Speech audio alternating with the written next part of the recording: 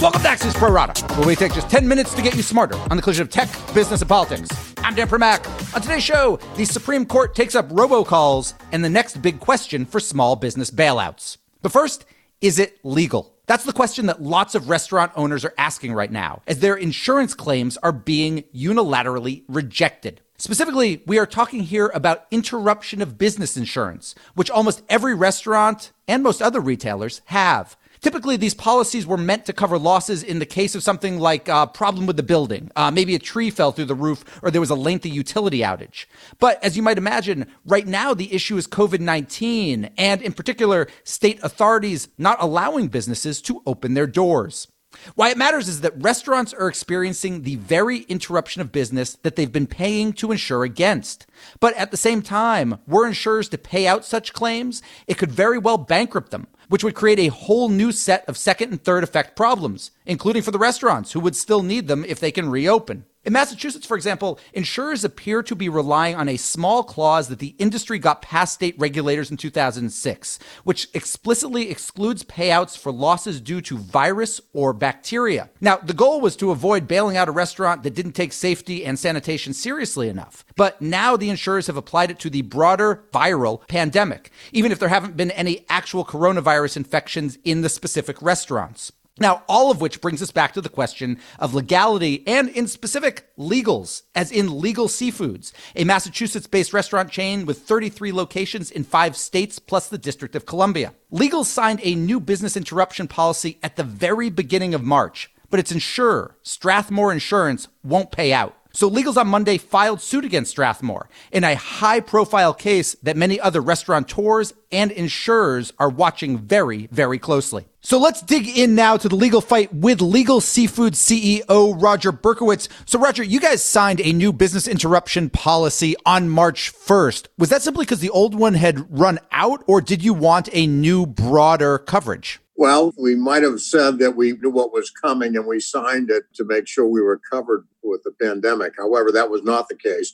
Our old one had expired. We had just signed a new policy. We had negotiated it. It was an all-risk policy, and there were no exclusions for pandemic or virus. And it was well known at that time that it was an international issue. There's this thing that's going on specifically in Massachusetts, which is where Legals is based and obviously where a lot of your shops are, which is this kind of state level virus bacteria exclusion to insurance policies. And that the goal of that, as we said in the open, is really, to protect the insurance company if you guys say had an unsafe kitchen. But nonetheless, a lot of insurers are now interpreting that as covering COVID. Why wouldn't that apply to you guys? Well, I think it wouldn't apply because, again, of the timing of when we signed this and when we had negotiated our policy. Everyone's policy is a bit different, but we had negotiated an all-risk policy, and virus and COVID-19 were not excluded from that. So it's something, if they wanted in there, they should have put in there, and we could have negotiated one way or the other. When it comes to interruption of business, you guys, and correct me if I'm wrong about this, but have made the decision to not only, obviously you can't have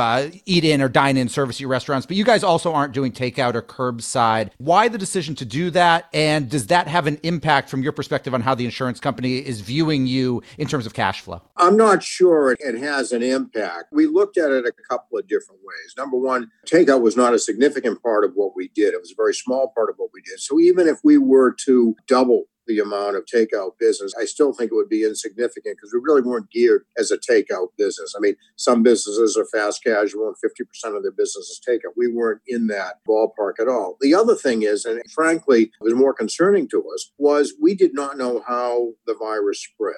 And we did not understand. And look, any kitchen, to be honest with you, at least at this particular point, was never trained in social distancing. So we thought it was potentially harmful to the employees. And we would rather err on the side of safety than take a shot. So between the two of those, it just didn't make any sense to it. We didn't really give it another thought. There have obviously been other restaurateurs and other sorts of businesses which have been suing their insurers. Did you give any consideration to teaming up with anybody else? Or is it, as you say, that you've got this specific new policy, it's your insurance company and another restaurant might have a different insurer? Was that a conversation at some point? It's a good question. But, frankly, when we initially said, okay, well, we wondered if the business interruption now would be appropriate. And so when we filed, we didn't really read all the lines and whatever, and it got rejected right away. So I thought, maybe we don't qualify, and maybe what we thought we qualified for, we didn't. So we didn't really look at what other people were doing at that time. And then our in-house counsel, Rick Heller, sent it to an insurance attorney expert for her to look at out on the West Coast, and just for her thoughts, just to see if we were missing something. And indeed, she came back and said, you are radically different than anyone else out there because you do have this exclusion and you qualify for a fair amount. So that's what changed us and sort of motivated us. It's funny, we resubmitted with her comments, and it only took 3 days for them to reject it again. So I think they were in a scenario where they just wanted to deny any possible payout. On the other side of this, the insurance company obviously is rejecting your claim. What are you guys doing right now in terms of your rents at your locations? Are you paying your rents? We did get a little PPP money, and that allows us to pay some rent. Certainly we have a really good relationship with our landlords, and they are experiencing that, whether it's with us or other people. They understand a cash flow business, the cash stops coming in the door, it's going to have a backup effect. So they have certainly been accommodating, and some are restructuring. I suspect a lot of the deals on a going forward basis, when we do reopen, will be percentage rent. When you say when we do reopen, for example, in Massachusetts, we don't necessarily know when that's going to be, particularly in terms of eat-in. Do you have kind of a date circled on your calendar which says if things don't get back to quasi-normal by this date, then we as an ongoing entity, which has been successful for decades after decades, could actually be in real viability trouble? So, look, any cash flow business that stops working, and the longer it goes out, the longer you have to question, sustainability. And so you try to mitigate that along the way. And so, look, am I going to say it's not concerning? No, it is concerning. What I look at in terms of getting back on track, some people circle dates. I've circled the month of June. I'm hopeful that sometime in the month of June, we'll be able to start to get back. It may not be at 100%, maybe at 50%. What will the menus look like? What will the experience be? That's what we're trying to, sort of figure out today on a going forward basis. I don't expect to open day one and it's business as usual prior to the closing. What are you hearing from your suppliers? You guys buy a lot of lobster and a lot of clams and a lot of fish. Are you concerned that when you are able to reopen, whether that's in June or wherever else, that you might have some supply chain problems because some of your suppliers might not exist anymore? That certainly is a concern. And that's, frankly, another reason why we really want this business interruption insurance to come in so we can get monies in their hands as well and in our employees' hands as well. So it's not just us. When you are a cash flow business and people coming in on a daily basis, there are people impacted when all of a sudden you can't operate anymore. I'm hopeful. There are some things that we talk about the fish business. There are some things going on now in Massachusetts where we can get people fishing and bring in product, and someone's going to cut it. Someone like ourselves will value add it and get it ready for to eat somewhere, whether it's flash frozen under nitrogen or something. So the supply chain, at least on the fish level, is now being addressed. We're not quite there yet, but it's being addressed. Roger Berkowitz, CEO of Legal Seafood, thank you so much for joining us. My pleasure. Thank you. My final two right after this. There is more news out there than ever before, but these days it's harder than ever to find it and to know what to trust. Axios AM takes the effort out of getting smart by synthesizing the 10 stories that will drive the day and telling you why they matter. Subscribe at signup.axios.com. And now, back to the Pro Rata podcast.